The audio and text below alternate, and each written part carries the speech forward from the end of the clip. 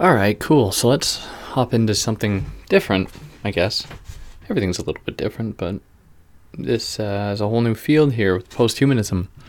So I did my master's on this stuff, and to be honest, I still don't fully know what it is. Because every posthumanist thinker or posthuman thinker gives something of a different definition of what the posthuman is, of what the human was, and how this shift actually comes about. So today, it'll be Rosi Braidotti and the posthuman. So this is a Deleuzian and Guattarian type of posthumanism. So what I mean by that, for those people that perhaps aren't familiar, is that, not only do they draw upon Deleuze, or does she draw upon Deleuze and Guattari pretty often, but the whole thing really resonates with many of the theses that, or many of the ideas really, that Deleuze and Guattari put forth in Anti-Oedipus and A Thousand Plateaus. Notably ideas like deterritorialization, which Rosi Braidotti takes as a positive thing here, something that is to be mobilized in favor of falling or resting oneself from the oppression of subjectivity or the oppression of identity in favor of new possibilities or whatever, in this kind of rhizomatic. So rhizomatic, I'll give a quick definition of that. Rhizomatic being the kind of like indeterminate beingness, so a kind of anti-essentialist politics. And yeah, so I guess that's, really that's that. So this book starts with a pretty good or important introduction, but I'll just kind of give the, gist of it with a certain passage here. So in some ways, she says, my interest in the posthuman is directly proportional to the sense of frustration I feel about the human, all too human, resources and limitations that frame our collective and personal levels of intensity and creativity. This is why the issue of subjectivity is so central to this book. This is why we need to devise new social, ethical, and discursive schemes of subject formation to match the profound transformations we are undergoing. That means that we need to learn to think differently about ourselves. I take the posthuman predicament as an opportunity to empower the pursuit of alternative schemes of thought, knowledge, and self-representation. The posthuman condition urges us to think critically and creatively about who and what we are actually in the process of becoming. So this is set against the backdrop of, advanced industrial capitalism or late capitalism that, in a sense, that grounds things, right? That sells people identities that they can then, are only able to justify by consuming those identities, and it creates this kind of vicious cycle. So it's about really getting out of that state of mind in favor of new possibilities. So here we go into chapter 1 then. So this thing called the human that we can say existed at some point is a creation, of course. And we know this from thinkers like Foucault especially. The human, or man, is that thing that came about at a certain stage in human development, and as Foucault says, has, if not already, is in the process of disappearing. So she starts out chapter 1 by saying that at the start of it all, there is he, the classical idea of man, formulated first by Protagoras as the measure of all things, later renewed in the Italian Renaissance as the universal model, and represented in Da Vinci's Vitruvian Man. So an ideal of bodily perfection which, in keeping with the classical dictum mens sana in corpore sano, doubles up as a set of mental, discursive, and spiritual values.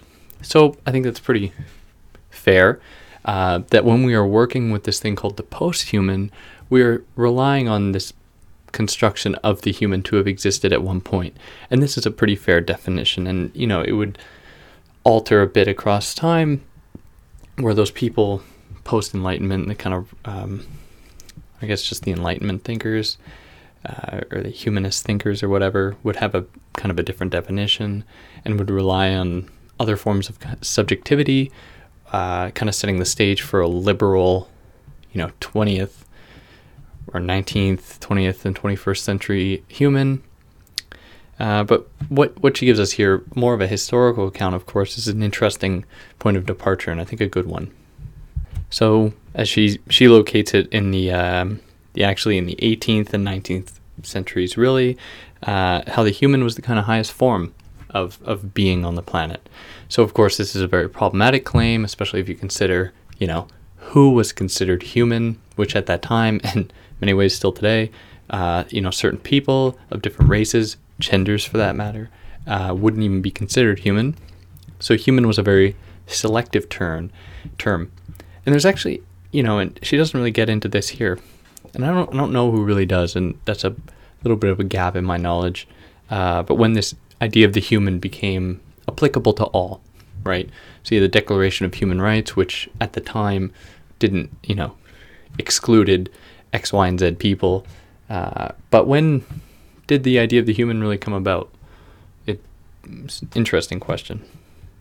So coming out of the development of this thing called the human in the 18th and 19th centuries was not only the foundation for a kind of liberal individual that could exist as an autonomous self within the world, right? And that would certainly resonate with the ideas put forward by Locke.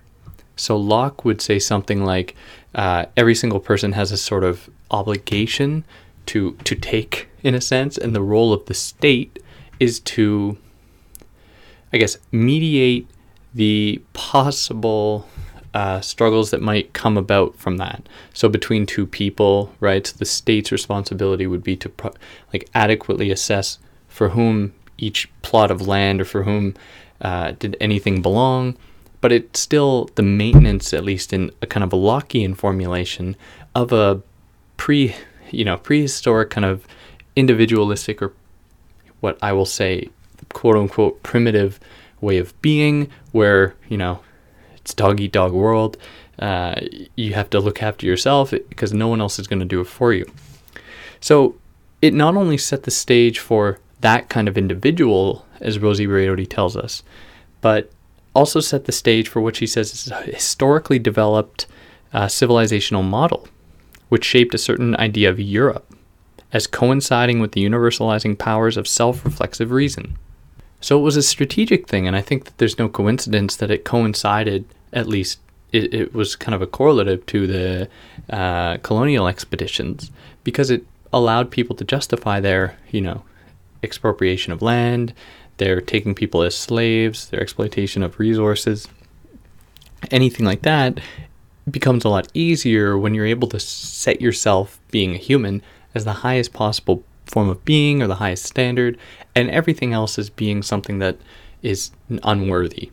And because it doesn't fall into that category, you're not inflicting harm on someone that could, should be receiving the same kind of treatment as you, but is actually lesser than you. And of course, as Braidotti makes clear, this is really the realization of a kind of Hegelian dialectical formulation of the maintenance between there being a self and an other, right? Where embedded within the very logic of humanism was an exclusion of an other, a kind of indeterminate other, but that, now we can look back and say, well, it was, these people that were affected, that was wholly necessary for the structuration or for the creation of a self, the creation of a kind of in-group from which the out-group could be opposed. Or as she says, this Eurocentric paradigm implies the dialectics of self and other, and the binary logic of identity and otherness as respectively the motor for and the cultural logic of universal humanism. So there's a distinction to be made between post-humanism and anti-humanism, and it's pretty apparent in their terms. So post-humanism is considering what comes after the formation of this humanist character as it was conceived in the 17th, 18th, 19th centuries. And then anti-humanism is strictly opposing that previous formulation, which might even posit, a return to something previous or the development of something new, signaling the development of another post-humanism. But as far as a kind of methodological stance or, a point of departure, anti-humanism and post-humanism find their differences a posteriori, right? So in there being, different from one another or by how they present themselves. So the forms of anti-humanism that came about are kind of difficult to locate. So, for instance, there were attempts that to oppose humanism because of the recognition that humanism was really a veiled Meninism, white Meninism, white European Meninism specifically. So that some of the oppositions that developed from that, and the example that Braidotti gives is that of Simone de Beauvoir and her female Vitruvian, or Vitruvian female, sorry, which is the exact same thing as the Vitruvian man, just with a woman instead. To which Braidotti says, that was a very important move, but it still relies on the same kind of tenets of humanism that it seeks to oppose. So it consolidates an identity for women, which now, especially when we have a growing knowledge of things like of genderqueer people and trans people, the cis women that are represented by this kind of Vitruvian female form an in-group in and of itself that opposes those other non-conforming identities that stand outside of it, or that ostensibly stand outside of it. So she says these are based, that is the Vitruvian female or the feminist resistance to this kind of humanism, these are based on the radical critique of masculinist universalism, but are still dependent on a form of activist and equality-minded humanism. So it doesn't stop at feminism, however. Braidotti recognizes that in Marxism as well, which is highly the case, Marx's work is riddled with a kind of arrogant humanism. But as she says, Marxism, under the cover of a master theory of historical materialism, continued to define the subject of European thought as unitary and hegemonic, and to assign him, the gender is no coincidence, a royal place as the motor of human history. So that, there are a number of reasons for this. Marxism relies very heavily on, relying on a kind of Hegelian formulation, is very heavily tied to a kind of binary logic in almost all forms. And, Marx is also an anti-humanist in some ways. We shouldn't discount that. But the logic surreptitiously comes back over and over again and sneaks into his work. So an interesting debate kind of arises in the postmodern turn, right? So I use the term postmodern kind of reluctantly because, the thinkers we call postmodern, very few of them actually took on that title or even understood what it meant. So bear with me. But the kind of postmodern thinkers, an interesting thing happened there because they were, lamenting the subject altogether. They were really trying to tear down the idea of a kind of transcendental subjectivity. Now, this is very much apparent in Deleuze and Guattari's work, especially A Thousand Plateaus, where, they're trying to rid the human of the face, or of their kind of subject, of their identity.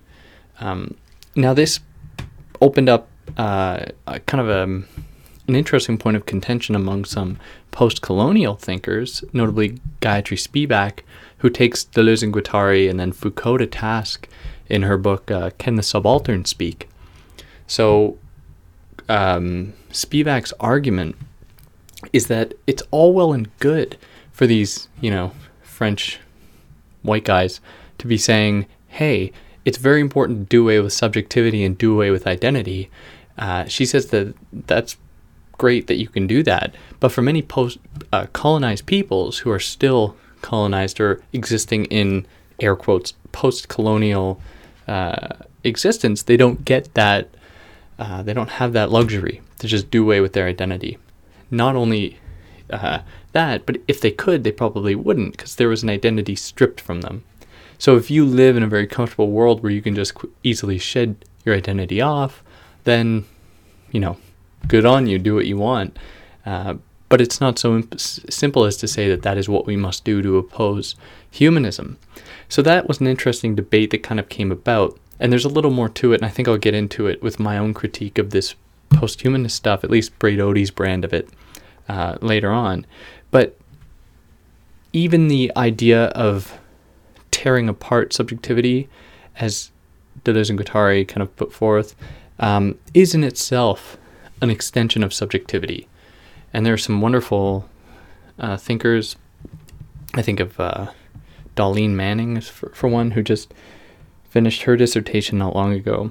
Makes a very strong case for that it requires a certain degree of subjectivity to do away with one's subjectivity. So, but we'll get into that later. So kind of setting the stage for all these different, or, establishing all these different kind of oppositional politics to humanism, Braidotti then proceeds to consider how she will do it. So as just one of the other thinkers that she points to, she thinks of Freud, for instance, and Freud, who says, perhaps surprisingly, and this I learned this from this book, hopefully it's true, Braidotti says that Freud was one of the first critical thinkers to warn us against the fanatical atheism of the supporters of scientific reason.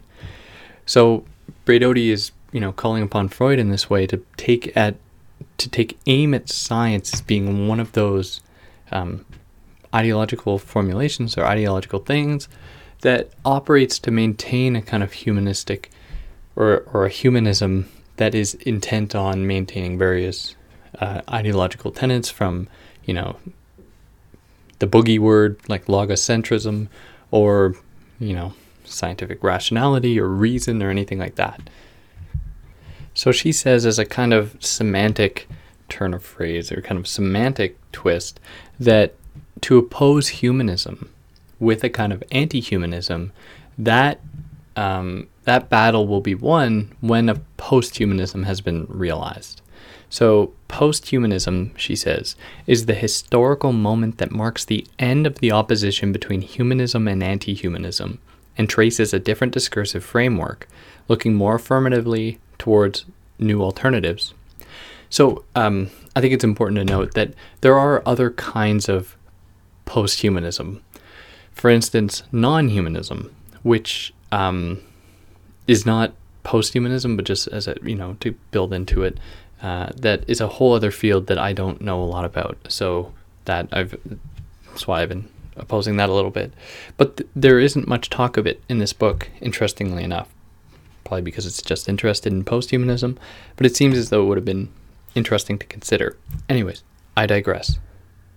So the task of post-humanism, or what post-humanism has to do, I guess its task then, for Braidotti, is to renunciate the human while not crying for the, that we're existing in the crisis of man, as she writes, or that, this marks a bad thing. Rather, post-humanism must refuse to mirror the same tenets of humanism that it sought to oppose. So, I'm using this kind of Baudrillardian language, the mirroring thing, because that is really important. If you just do the same thing you sought to oppose, or you seek to oppose, you are doing very little for the actual cause. So one way that this can really come about, and she suggests that this is a postmodern phenomenon, is the entrance of various voices into the public sphere, right? From women to other marginalized communities, racialized bodies, you name it. People that enter the public sphere and turn the tides as to what constitutes, proper speaking, proper language, proper narratives, proper epistemological understandings about anything, and that throw a wrench into the humanist narrative, effectively destabilizing it totally. So this is one of the problems that someone might notice with people who attach heavily to identity politics, because that serves to ground another fixed identity that people can cling on to, and that maintains a kind of fixed groups, fixed identities that allow very little mobilization, and that by being fixed, by not being fluid, are simply an extension of the Eurocentric logic of kind of compartmentalization, or of coding, or of organization. Now, with that being said, there has to have been something tying groups of people together to some extent to allow for different narratives to exist, right? Because if there was no such thing as identities, then people wouldn't have any kind of narratives to oppose the humanism one with. And, it would follow then that the humanism model wouldn't have developed at all. because there wouldn't have been the ties necessary to create it. So when Braidotti is challenging this idea of subjectivity, or challenging the people that oppose humanism with another kind of humanism or another kind of subjectivity, she says that there's still the remnants of something there, which is necessary, she says, for things like, or for issues, she says, such as norms and values, forms of community bonding, and social belongings, as well as questions of political governance, both assume and require a notion of the subject. Critical posthuman thought wants to reassemble a discursive community out of the different fragmented contemporary strands of posthumanism. So what this essentially amounts to is grasping for her the creative potential of the posthumanism, of the posthuman, without it being kind of capitalization of that potential, right? So within this logic, and this is one of the critiques I would have of this, which she's very careful not to do. Whether or not she's fully successful would be something I'd like to hear more about if someone was, had any ideas. But when we frame the discussion around potential or around productivity or power of a kind of post-human figure, I wonder if that is, even the language used around that is not an extension of the logic of late capitalism, where it's rendering something that would otherwise pose a threat to it productive for it.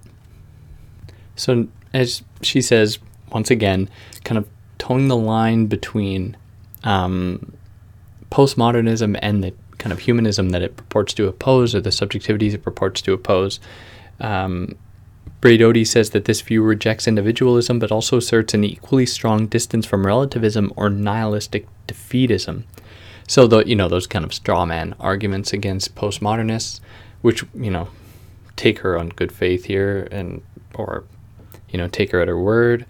So with that being said, it's important to understand that we're crafting out a kind of in between the postmodern type movements or the post-structuralist critiques and those of the humanism or the anti-humanism implicit in still humanist works like the feminists like Simone de Beauvoir and other thinkers like that. I hope that idea was clear. So the subjectivity that would form in the post-human era or with the post-humanism or within post-humanism would be one that is an extension of or that she says transposes hybridity, nomadism, diasporas, and creolization processes into means of a regrounding claims to subjectivity, connections, and community among subjects of the human and the non-human kind. So she follows up this idea by suggesting that the human or the post-humanism, or the post-human is not linguistic. She says that it's a very material thing, right? So the post-human is not simply a kind of object of fascination for cultural studies or for, kind of literary theory or something like that, or structuralist or post-structuralist thought. It is, how she says, as a materialist and vitalist, it is embodied and embedded, firmly located somewhere according to the feminist politics of location, which she says she stressed throughout the chapter. So that's another, important thing to hold on to.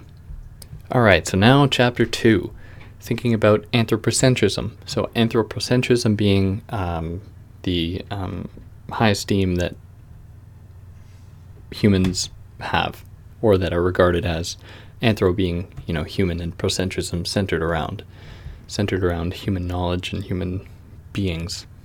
Now for, probably a better discussion of this whole question of anthropocentrism and the animal, there's Derrida's book, The Animal, Therefore I Am, but also Carrie Wolf's Derridian posthumanism, What is Posthumanism, which I hope to do at some point here as well. But before Braidotti gets into this question of the posthuman or of the animal or anthropocentrism, I want to consider one little passage she gives us here. Which, being rather technophilic myself, I am quite upbeat. I will always side firmly with the liberatory and even transgressive potential of these technologies against those who attempt to index them to either a predictable conservative profile or to a profit-oriented system that fosters and inflates individualism.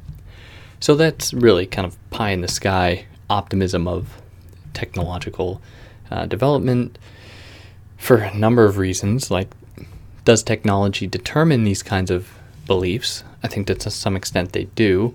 Technology can be, let's just say I'm a little bit suspicious of her optimism. It seems a little naive or a little careless. Not to say it's not true, but it's just that kind of blind willingness to accept it that I'm, without really working through, that I'm concerned about. But, I move on here. So the thing that opposes anthropocentrism is what she calls the Zoe. So the Zoe being the vital force of life, which is for her strictly non-human. So Zoe, Z-O-E. I think I'm pronouncing that right. So she says, post-anthropocentrism is marked by the emergence of the politics of life itself. Life, far from being codified as the exclusive property or the unalienable right of one species, the human, over all others, or of being sacralized as a pre-established given, is posited as process, interactive and open-ended. So the task for Braidotti is to wrest Zoe from the clutches of advanced capitalism that turn it into profit, that turn, all things pertaining to a kind of natural human essence into something it can earn money off of.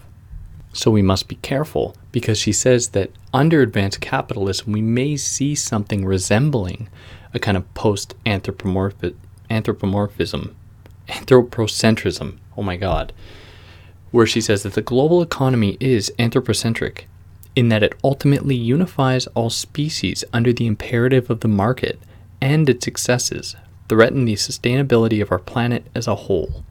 So we have to be careful not to get tricked into believing we've entered this phase. And, there's so many examples of this, like people caring about the exploitation of animals and all this. Obviously not a good thing.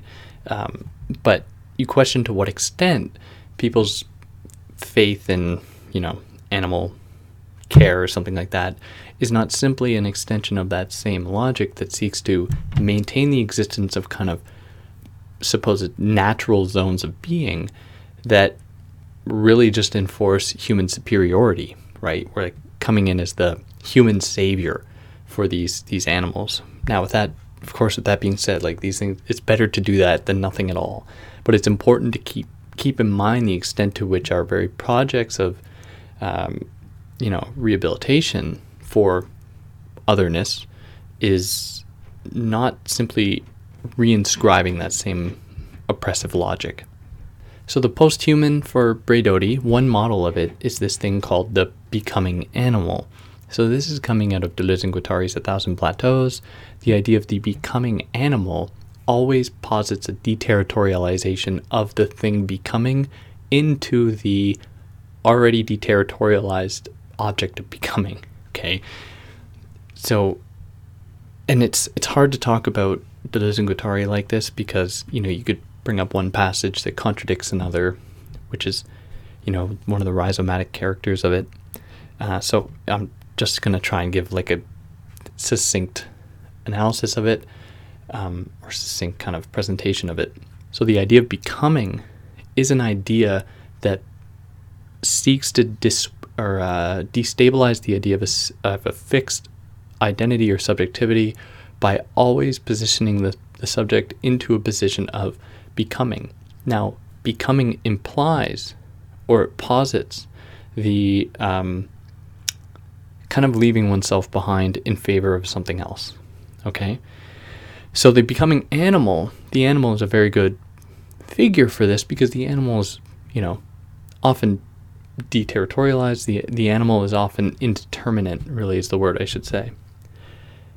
Now, to kind of question myself, it would seem as though the animal is also an odd choice, and I'm taking from Baudrillard here, who has this one phrase. He says that it's kind of ironic that Deleuze and Guattari are fascinated with this deterritorialized animal, because animals are the territorialized beings par excellence. They are the ones that stick to a territory.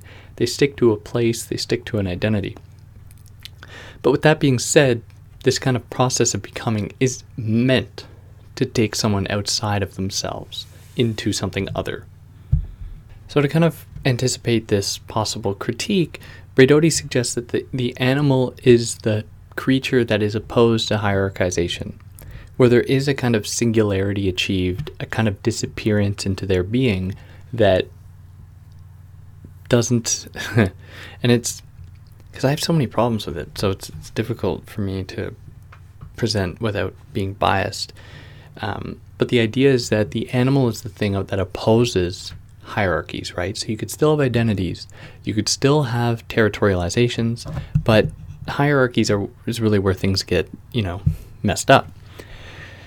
So for her, how she says it is that the vitality of their bond, that is Zoe egalitarianism between humans and animals, the vitality of their bond is based on sharing this planet, territory, or environment on terms that are no longer so clearly hierarchical nor self-evident. This vital interconnection posits a qualitative shift of the relationship away from speciesism and towards an ethical appreciation of what bodies, human and animal, and others, can do. To kind of lay my cards out on the table, my thesis was titled "The Mirror of Humanism," and that's why I don't agree with a lot of post-humanism stuff, even though I can sympathize with it. So, I should have said this earlier, but I'm critical of this stuff. So that's why it's tricky for me to, not be, bad or not take it on good faith. So of this kind of becoming animal, she makes a very good point that within that process, a new humanism can emerge. So in this cross-species embrace, humanism is actually being reinstated uncritically under the aegis of species egalitarianism. So in very much the same way as Braidotti cautions that these types of post-human characters can be co-opted by capitalist enterprise, the same thing can be said of this human-animal relationship, where this Zoe egalitarianism can be a very problematic thing, or the term that Kerry Wolf uses when he's doing the same thing, kind of questioning whether or not his project might do the same kind of violence. He says that, is it simply an animal welfareism? Like, are we simply, departing from the axiom that there is a human and an animal, and there is a difference between the two, by framing it in that way, even from the get-go? Does that already presuppose a sort of distinction that is part of a humanist project, which is always important to consider? So the project of becoming does not stop with animals, however. There are a number of other possibilities of becoming. As she goes through here, there's becoming earth, becoming machine, and so on. So, and these all represent something of a different possibility for the human by being positioned against something else that it can then become. So I'll focus here for the sake of time, because I'd like to get through this. The posthumanism, or the post-human as a becoming machine. So becoming machine is certainly taking from Anti-Oedipus. So in the first few pages of Anti-Oedipus, for those that don't know, it'd be cool to check out. Deleuze and Guattari make the case that something like libidinal desire is not located in the recesses of the human mind. In fact, it's very material in a very odd way, right? So they open up this whole kind of not really this kind of new nomenclature to understand how bodies work, where all your assemblages, all your parts are machines that work in some kind of functional way and that allow certain, pleasurable things to occur. I haven't finished the book yet, so I don't know if I'm characterizing it well here. But what it does, or their suggestion, is that possibility or human possibilities within the very understanding of people as like machines, or being made up of kind of machinic assemblages, which those two terms aren't the exact same, or they don't really go together like that, as they make clear in 1,000 Plateaus, but I hope the point got across here. So, as she says, pointing to Deleuze, for Deleuze, this is linked to the project of releasing human embodiment from its indexation on socialized productivity to become bodies without organs, that is to say, without organized efficiency. So, we can think of it in the way that I laid out, where the human is made up of these machines, not organs, but kind of non-life-like machines. But we could also relate it to the idea of a machine that exists in the world, a machine like, you'd see in a factory or something, that kind of disappears into its own processes without being, burdened by its maintenance of oneself, or the belief in a kind of naturalness or biological determinism that determines its being. So that this characteristic is taken really from Guattari, at least how Braidotti frames it, where the machine, the one I just kind of illustrated, working as a kind of autopoietic structure. So autopoietic being that idea that it's kind of a closed circuit is the term I think Kerry Wolf uses, a closed circuit that relies and kind of is able to keep going based on what exists within that circuit.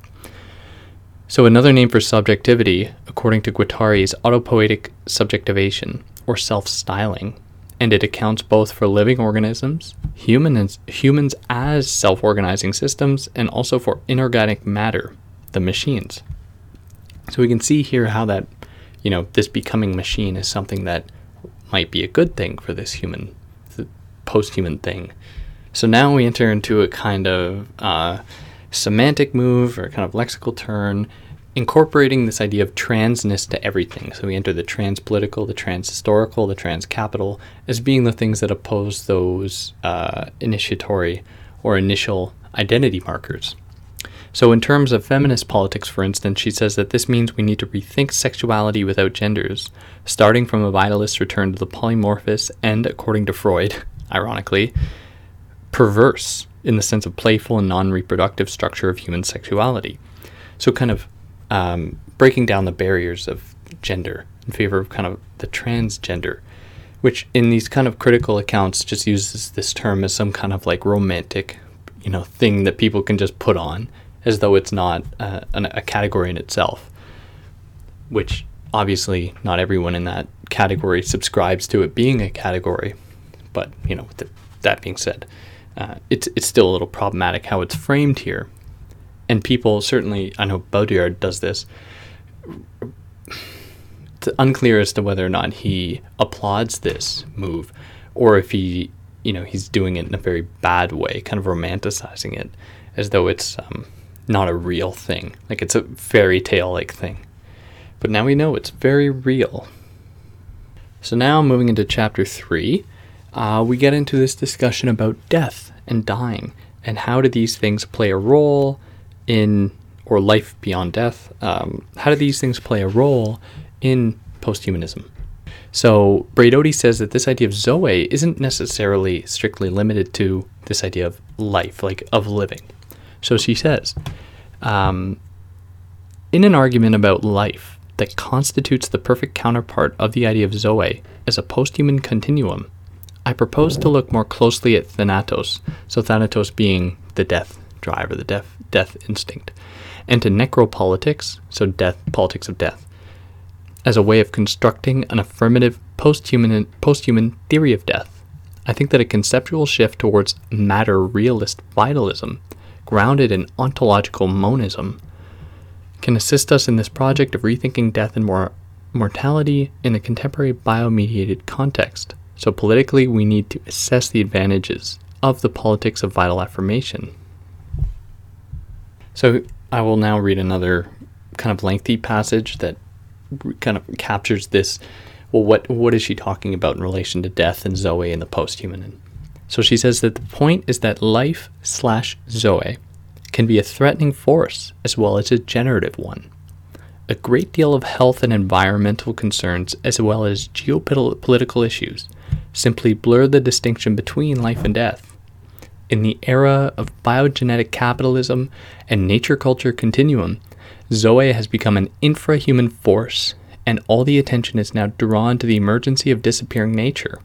For instance, the public discourse about environmental catastrophes or natural disasters the Fukushima nuclear plant and the Japanese tsunami, the Australian bushfires, Hurricane Katrina, New Orleans, etc., accomplishes a significant double bind. It expresses a new ecological awareness while reinserting the distinction between nature and culture. As Protevi argues, this results in the paradoxical renaturalization of our biotechnologically mediated environment. The geopolitical forces are simultaneously renaturalized and subjected to the old hierarchical power relations determined by the dominant politics of the anthropomorphic subject.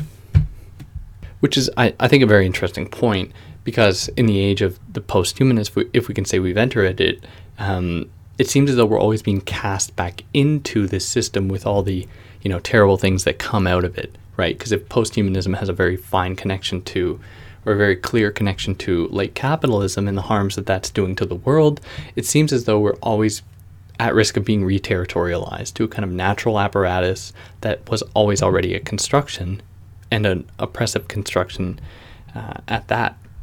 So if that is the case, that we entered a post-humanism that is highly predicated on late capitalism and the other things that capitalism kind of posits, then it would seem as though the measurement of one's ability to be an active agent in this world, i.e. a post-human agent, because it's directly tied to a kind of neoliberal framework, or at least it could have been perhaps co-opted by that framework, then to measure one's ability to engage in that practice is to measure essentially their destructiveness because of the destructiveness of late capitalism. So in that way, we have to call into question these forms of violence that are maintained. So the way that Braidotti frames it is as follows. The evolution of gender roles towards a more egalitarian participation by both sexes in the business of killing is one of the most problematic aspects of contemporary gender politics. This can be summarized as the shift from the universal human rights stance of the mothers of the Plaza de Mayo to the brutal interventionism of the Chechnya war widows, pregnant female suicide bombers, and the growing role of women in the military, humanism of humanitarian wars. So really just criticizing, liberal feminist practice that sees, women's equality coming about by having women occupy more oppressive roles. So she says that this is very important to consider when we're considering this post-human figure. So although she frames the post-human as being something that relies heavily on Zoe, or life, we must also question to what extent it relies on death, not necessarily its own death, but the death of others, while always kind of presupposing its own death, how it's always on the horizon. So this is kind of her jab at Foucault's consideration of biopolitics. So Foucault's consideration of biopolitics really kind of worked out in the first volume of The History of Sexuality, which I've done on here at some point, so if that's something you're interested in. But biopolitics is that turn that sees not power conducted by inflicting harm on people, but by maintaining life, right? And then you enter the stage of populations, of race, apparently, and these other forms of control that seeks to maintain authority by essentially maintaining the autonomy of people. So what is important with this within this dynamic for Braidotti is to not undermine the role of death, where this often presupposes, or as she says in quoting Clough, it permits the healthy life of some populations to necessitate the death of others, marked as nature's degenerate or unhealthy ones. So within the whole domain of biopolitics, so the term like life politics, who is allowed life? Who is allowed in that framework, and then who is left to die? So in this framework, death is always construed as something bad, which, it obviously it sucks. But Braidotti wants to rethink it. What she says is that we need to rethink death, the ultimate subtraction, as another phase in a generative process. As I will argue in the second half of this chapter, yada, yada, yada. Too bad that the relentless generative powers, so its productive powers, of death require the suppression of that which is the nearest and dearest to me, namely myself. Ha ha ha. So without respecting death, and I hope I'm getting her right about this. I'm pretty sure I am, but at times it's not always clear where she stands here. But with death being a thing that is, feared and excluded and essentially conjured away in the biopolitical age, it can then be used to better control the other. It can then be used as something that exists solely for the other. So while biopolitics, and this is Foucault's point as well, while biopolitics, exists to maintain populations and to maintain life, it is able to do this by, maintaining the idea of death and maintaining the exercise of death on other populations. So, and here I'll read a kind of a long quote again. So the post-Cold War world has not seen only a dramatic increase in warfare, but also a profound transformation of the practice of war as such. New forms of warfare entail simultaneously the breathtaking efficiency of intelligent, unmanned technological weaponry on the one hand, and the rawness of dismembered and humiliated human bodies on the other. This is exemplified by Gaddafi's undignified end, which I invoked in the third vignette of the introduction. Post-human wars breed new forms of inhumanity, and that point is crucial. The implications of this approach to necropower are radical. It is not up to the rationality of the law and the universalism of moral values to structure the exercise of power, but rather the unleashing of the unrestricted sovereign right to kill, maim, rape, and destroy the life of others. This political economy structures the attribution of different degrees of humanity according to hierarchies that are disengaged from the old dialectics and unhinged from biopolitical logic. They fulfill instead a more instrumental, narrow logic of opportunistic exploitation of the life in you, which is generic and not only individual. So then she continues, contemporary necropolitics has taken the politics of death on a global, regional scale. So death in this world, and this is, Baudrillard's point in a symbolic exchange in death, becomes something almost, banal. We lost our connection to death. It's no longer a thing that people can engage in like a sacrificial manner or anything like that. It's no longer something that can be productive for civilization. It's something that we put away in hospitals and special designated areas. But then it's also something we can very easily exert onto others. We have as she says here, you have unmanned weapon systems like drones and whatnot that don't even demand human actors to be the ones committing the death. We have death machines to do that for us. Now that's only really possible when death is not considered something sacred in any way. And this isn't to romanticize a time when, death was apparently sacred, because that was never a universal phenomenon. But what is certain, I think, and I think that Braidotti gets at it here, is that there's something specific about our relationship to death today that allows mass-scale things to happen, like the Holocaust or any of the other genocides to have occurred. So like, I think it was Stalin's thing, a death is a tragedy and 1 million deaths is a statistic. So this necropolitical situation extends beyond death itself, and it sees the control or the kind of extension of biopolitical control in a very negative way onto others. So this comes out in the form of border control and immigration, and the smuggling of people is just two examples. So in the post-human formulation, because it is an extension or works alongside the same kind of post-human developments, it has a connection to what Braidotti says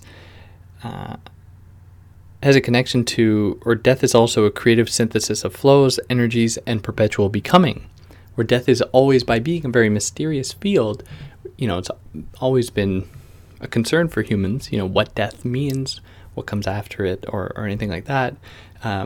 It has a very kind of mystical quality. It's very, very mysterious to us, and for that reason, it houses a kind of power. So as she goes on to say, Deleuze suggests that to make sense of death, we need an unconventional approach that rests on a preliminary and fundamental distinction between personal and impersonal death. The former is linked to the suppression of the individualized ego, so already we're seeing a kind of desubjectification there. The latter is beyond the ego, a death that is always ahead of me, in its being kind of a mysterious, unrecognizable thing, and marks the extreme threshold of my powers to become. So again, we see this logic of becoming, that resting of the self away from oneself. But then we get a rather enigmatic thing that Braidotti does here. She says that death is not a kind of teleological formulation. It doesn't just exist at the end of life. Rather, it is the event that has always already taken place at the level of consciousness. As an individual occurrence, it will come in the form of the physical extinction of the body, but as event, in the sense of the awareness of finitude, of the interrupted flow of my being there, death has already taken place. So this really enigmatic passage, it's difficult for me to grasp because it's hard to get. And she continues that the time of death is really it doesn't correspond to the logic of chronos, so chronology, but is more appropriately aeonic, or corresponds to the aeon, which she says is perpetual becoming.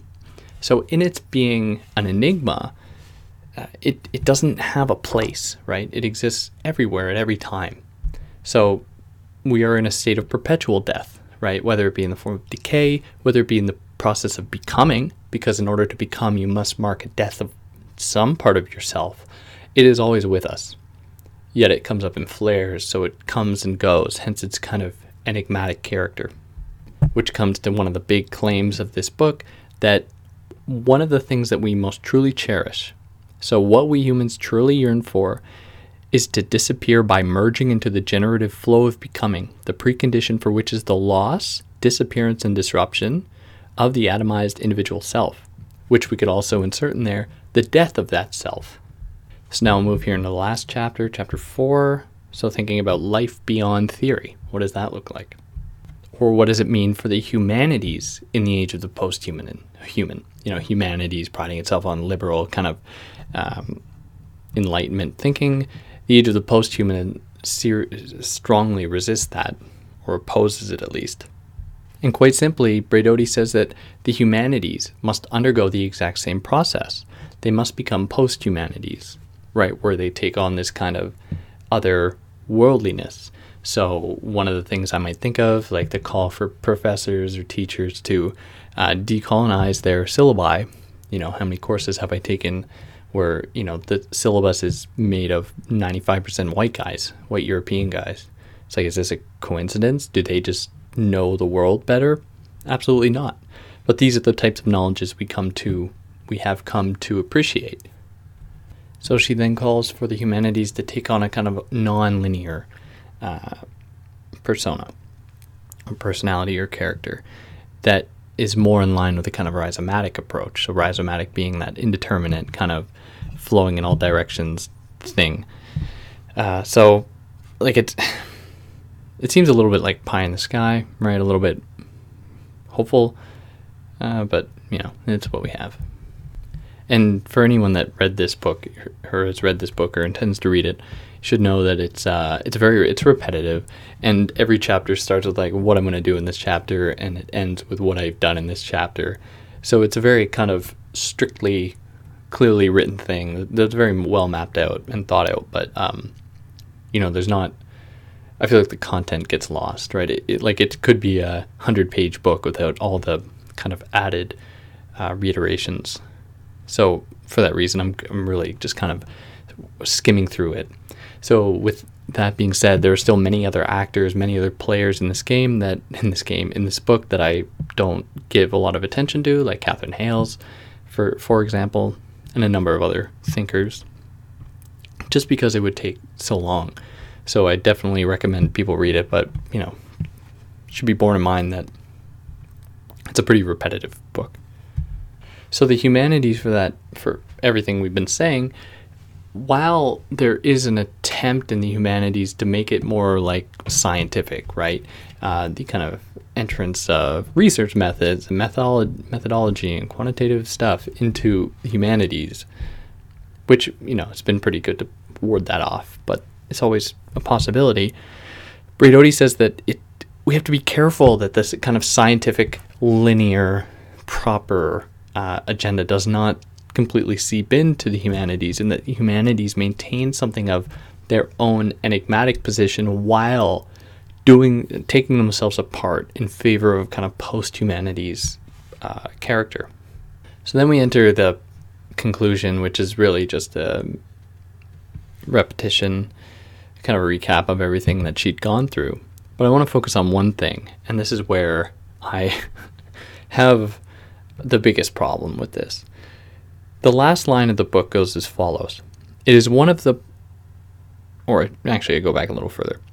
This is a new situation we find ourselves in, the imminent here and now of a post-human planet. It is one of the possible worlds we have made for ourselves, and insofar as it is the result of our joint efforts and collective imaginings, it is quite simply the best of all post-human worlds. Excuse the noise. Ending on that phrase, or that sentiment, made me want to rip my hair out when I read this. Made me want to throw chairs. Because it's the same, and there are kind of hints of this all throughout the book, that there's this kind of, it seems like a blind willingness to just go with the flow, to kind of adopt any sort of method that promises, no matter how sneakily it's doing this, or how it's, subtly affirming the same oppressive logic that it seeks to challenge. There's a willingness to go with that. So when she says that we are living in the best of all post-human worlds, all you have to turn on the news, it's absurd. As though it couldn't be better, or as though it couldn't have become better if, there were more organized efforts to oppose it, or oppose the bad things. So that's really what's going on there. Like I said, there's a lot I kind of skip over because I want, these videos to be more concise, to be to really get to the core of what's going on, and not to spend too much time on little subtle details, all the while providing, important contextual stuff like the other thinkers like Deleuze and Foucault and all these types of people. But on that note, if anyone made it to the end, let me know what you thought. If there's anything I excluded, or if you have any problem with what I said, I'd love to hear it. But you know how to do all that. So for now,